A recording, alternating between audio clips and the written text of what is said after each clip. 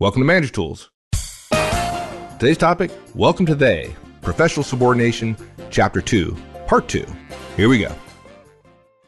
Let's talk about this whole private mode, because that's going to be interesting, because a lot of folks are going to use that as an opportunity to share privately what they really think. That's what people are thinking. Privately, I get to share my real thoughts with my direct BS. Yeah. Well, it's just, your first responsibility is the firm, right? The whole idea to support something publicly and then to not support it privately and to think that you're clever or that, well, no, that's okay because the company doesn't really monitor my private conversations or I'm entitled to have some sort of different relationship with people privately than I would publicly. Oh, that's fine. Look, an ethical manager, folks, doesn't communicate differently in public than he or she does in private. Okay. Think of this thought experiment. You're a manager. Your boss has just told you in a meeting with your peer managers that layoffs are coming. You're told this is confidential information. You're given a sense that most of your team is going to be fine. An hour later, you're in a team meeting and someone blurts out, I heard a rumor that there are going to be layoffs. Is that true? By the way, if you think that there aren't going to be questions once you hear, trust me, there are no secrets. So in this situation, you are allowed to say, I don't know, and even if I did, I wouldn't say so. Folks, remember, you are not required to give an honest answer to a question that you are not required to answer. Okay? Someone can't use your integrity against you in asking you a question about something that you are not at liberty to reveal. Your integrity can't be used. They can't expect an honest answer to a question that they ought not to be asking. Now, they're wrong to ask, but we respect the motivation for asking. It's their self-preservation there. And you're obligated to draw the line between you and your team. Would you really feel that you kept your word to your boss that you weren't going to share anything? If after you said, I don't know, and even if I did, I wouldn't say so, if you then met privately with several members of your team and told them layoffs were coming, but not to worry? No, you can't do that, okay? You can't say, oh, well, I supported it publicly, but in privately. Because, in fact, you don't create relationships in public. The relationships that matter are the ones that are done one-to-one. Managers don't get to act differently in private than public. Support is support. Professionalism is professionalism. It's not a hobby. It doesn't have an on-off switch. It's simply an ethical way of life. This makes it hard, I'm sure. You might say, well, there's one person I need to talk to. No, there's no one.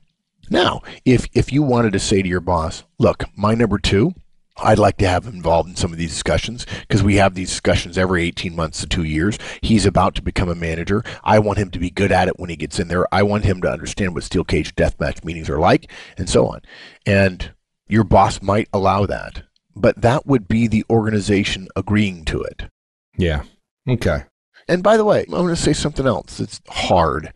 Some of you will disagree vehemently. I'm sure I'll get mail. You don't get to go to a bar 2 days later when you're visiting with friends and bitch about what happened. Okay? Even if your friends don't work at the firm, even if your friends work in a different department that's not affected, doesn't matter. You don't get to say, because it's a small world and stuff gets out. And it's not fun. It's not the best part of the job at all, but it's the part of the job you get the extra pay for. Right. You talk about pushback, right? So let's say your organization was working on this particular project that is now moot. You've been working on it for 6 months. It's done, right?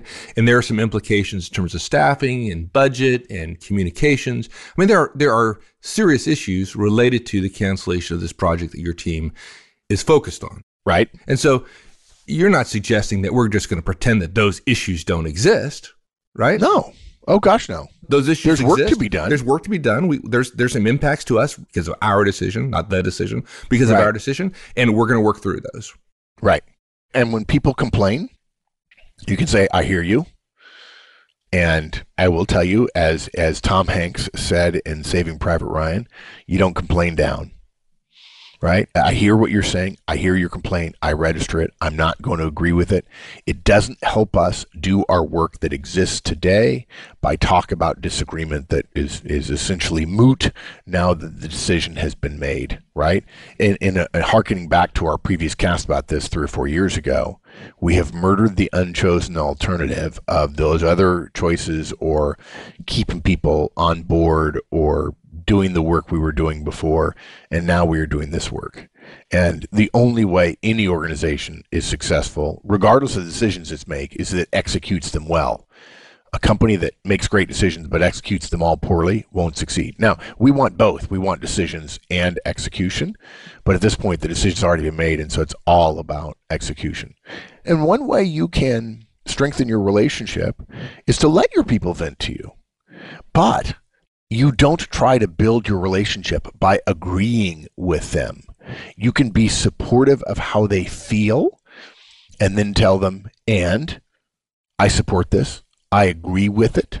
You can't say, I don't agree with it, but I support it, because that's essentially damning with faint praise. And I expect you to do great work.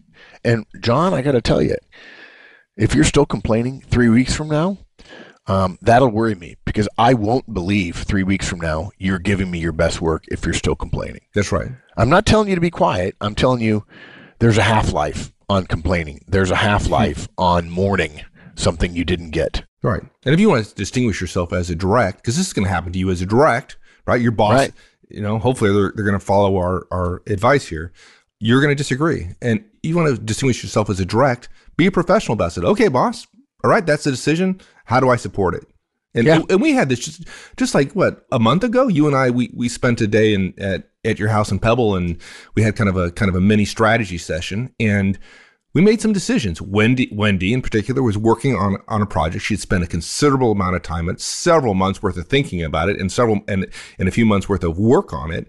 And we made a decision that basically put that all on hold to some indeterminate time into the future, and said, no, we're going to stop that. We want you to focus on X. And to her credit, she said, okay, great. Let's do it. What do we need to do to get this thing done? I mean, it was really, her response was flipping awesome. And frankly, we were worried, like, she's going to be disappointed, because this was a project that she was completely vested in, right? Right. But and this brings up a good point about emotions versus behaviors, and why Manager Tools focuses on behaviors, because organizations are built on behaviors and not on emotions. And you can't control somebody else's emotions, and you're not responsible for somebody else's emotions. But somebody might have said afterwards, well, I really expected her to be disappointed. And you would say, she was. That's right. And they'd be like, no, she wasn't. Yes, she was. She'd be a fool not to be.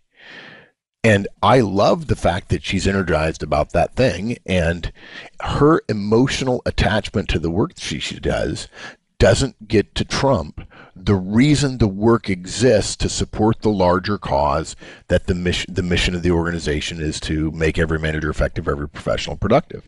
So when somebody said to me, in fact, somebody did, I was really surprised. I said, why? That's the professional thing to do. Well, she would have been, I expected her to be disappointed. She was. Well, I couldn't tell. That doesn't mean she wasn't. She just did the right thing, the hard thing, right? It's the cadet prayer line. Make us to choose the harder right instead of the easier wrong. The harder right as a professional manager. And folks, when you're a manager, even at the lowest level, you begin to take on the mantle of leader, because you speak for the firm. And we're going to talk about that here in a minute.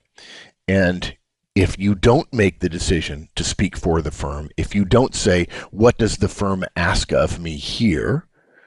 And again, we go back to the title of the cast, professional subordination. If you don't ask that, if you start with yourself, if you start with the solipsism of the self, you're going to make wrong decisions about this, and organizations will fail. In fact, I think there's a lot of people today talking about flat organizations, or you want to go do what you want to do as an entrepreneur. In fact, Wendy just wrote in Mad, Sad, Glad that she gets the feeling that every place is saying, start your own company, start your own company. And I disagree with that, simply because people have these great ideas, but unless you're a salesperson, folks, don't start your own company.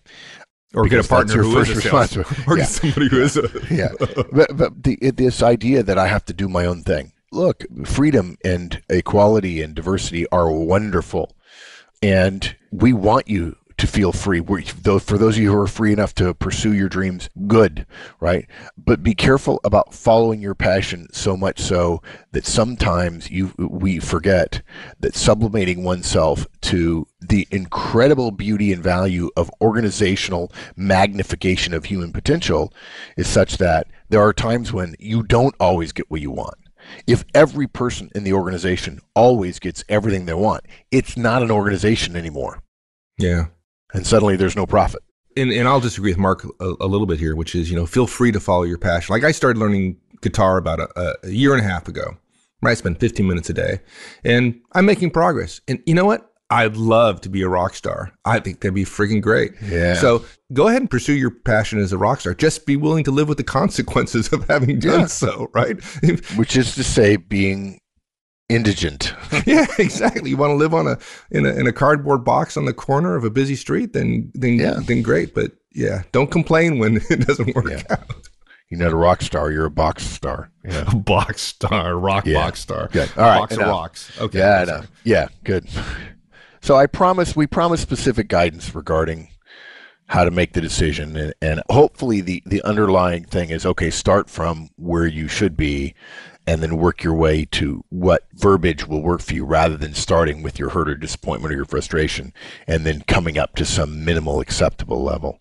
I don't know. I look up at the top of the organization, and if I ever found out the CEO of a 300 million, billion, 4 billion, 20 billion company was trying to meet the minimum acceptable level, I'd say, wow, I need to go find somewhere else to work.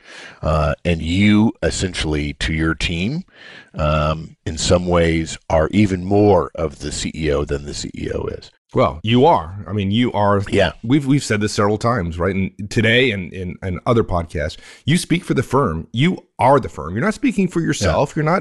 I'm not Mike, the manager. I'm Mike, co-founder of Manager Tools when I'm talking to my directs. Yeah. We're going to talk now a little bit about the underpinnings. We've answered the question about what to do. We've given you some examples. We encourage you, by the way, to send us emails and tell us how you would say it or what you agree or disagree with. We're happy to have those discussions. I'm probably not going to debate with you. Okay, we have a point of view, but I'm happy to hear how you've done it and what's worked and what hasn't worked and so on. And if you're going to disagree agreeably, I'd appreciate that. I get plenty of mail and I answer all of it.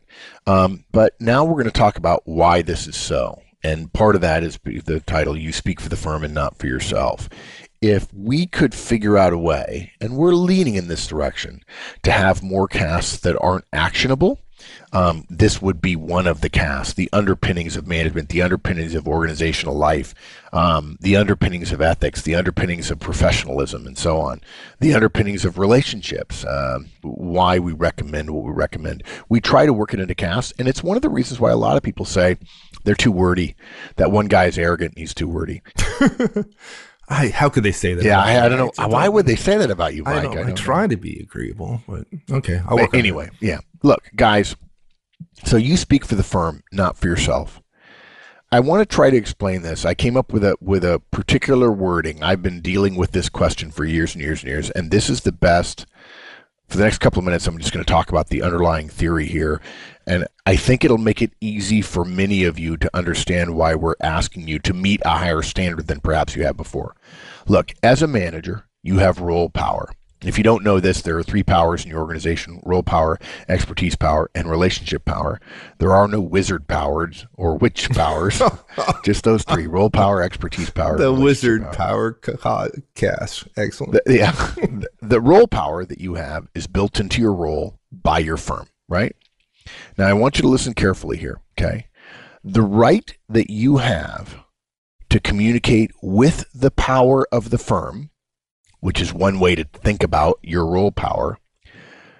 So listen to that again. The right you have to communicate with the power of the firm comes with the responsibility to communicate for the firm. You do not get the right to communicate with the power of the firm. You're fired. You're hired. We're going to spend this money here. We're going to do that. No, you have to stop working on that. That is your role power. If you can't persuade someone to do it, although when it comes to budgeting, it's not persuasion, it's just the ability to actually log into something. That power comes with it. In all things, all powers have balancing responsibility, unless you're talking about tyranny, comes with the responsibility at times to communicate for the firm. That's the trade-off you make.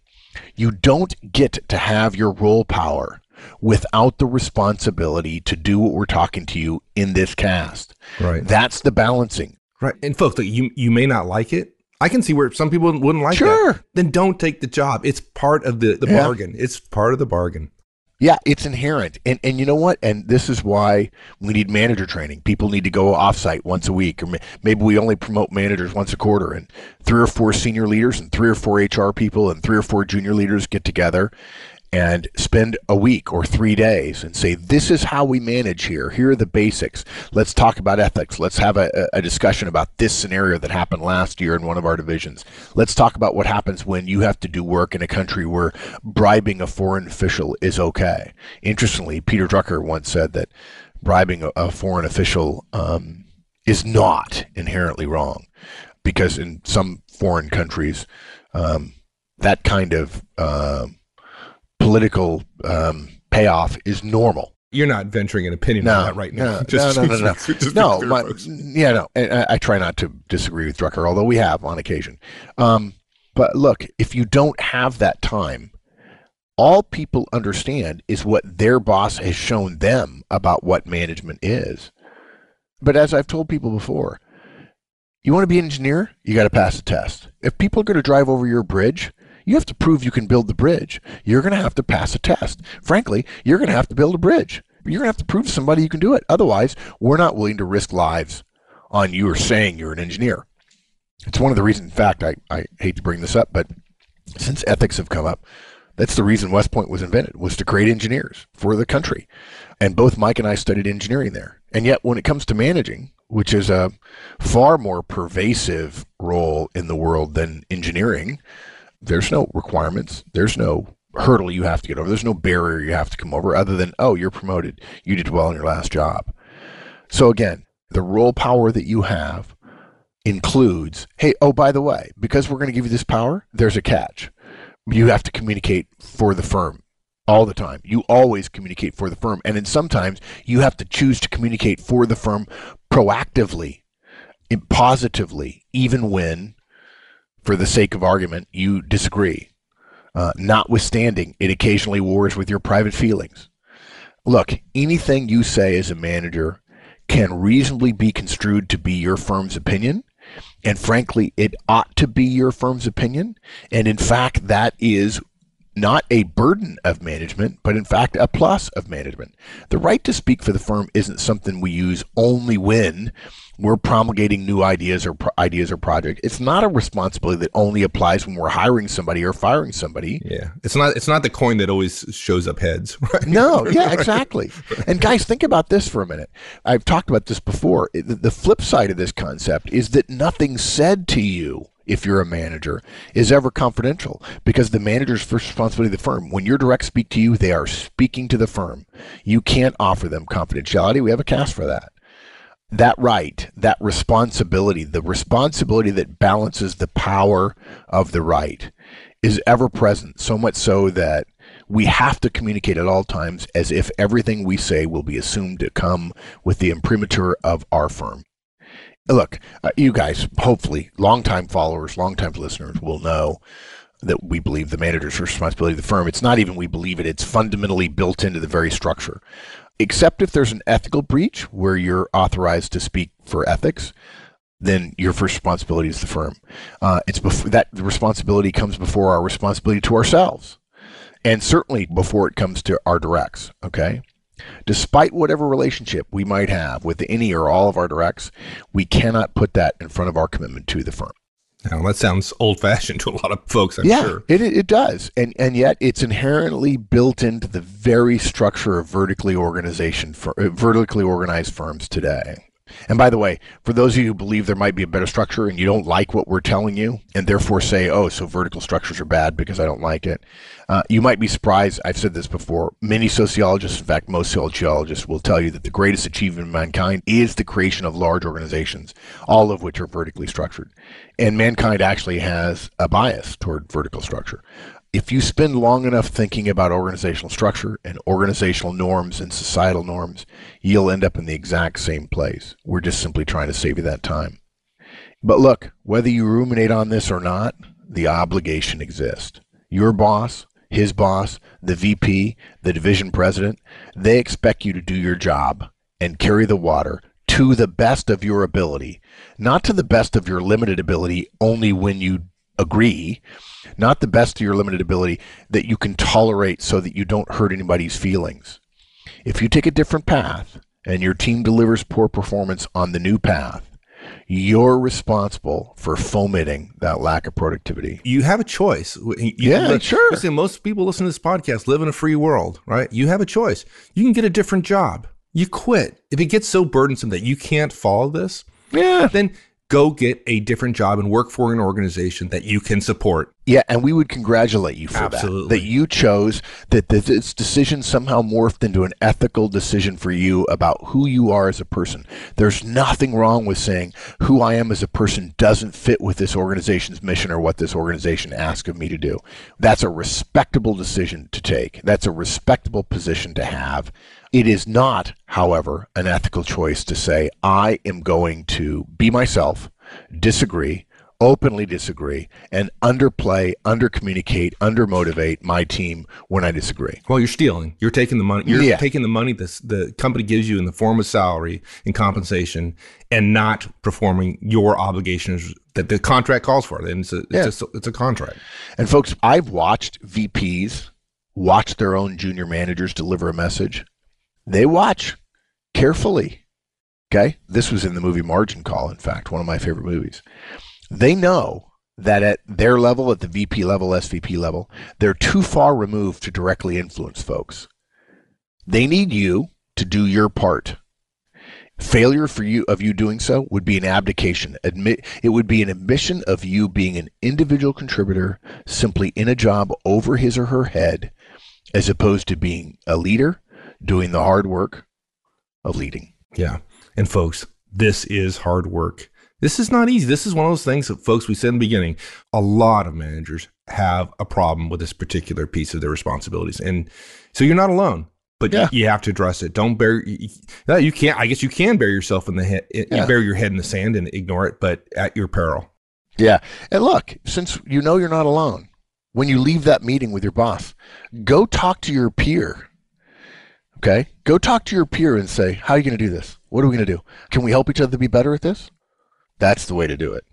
So I just want to wrap up because you and I could talk for another half an hour about this. You've got to fully support every decision of the company publicly. You must also do that privately. Again, there's no escape hatch, guys. And again, hopefully we've helped you understand the underpinnings of you have to speak for the firm and not yourself. And like our earlier cast on this, murdering the unchosen alternative, this is a tough lesson. Okay, we want to align with our team because we're emotionally connected to them, because we see them more often, because we're humans. Being human is good. Hopefully you forged solid relationships with your team. And in this case, that's still not the ethical approach. I want you to think about something as this cast ends. Maybe you didn't ask this of yourself. Maybe you just think that your boss agreed with what he communicated to you. Do you really know? Maybe you don't. And if your boss said, we made a decision, maybe in fact he disagrees, but he showed you the way to do it right. It could happen. Yeah, maybe. Good. All right. Thank you, my friend. Great one. Great fun. Thanks, partner. We'll see you later. Thanks, everyone. That's it for this week. We'll see you next week. In the meantime, have a great one. So long, folks.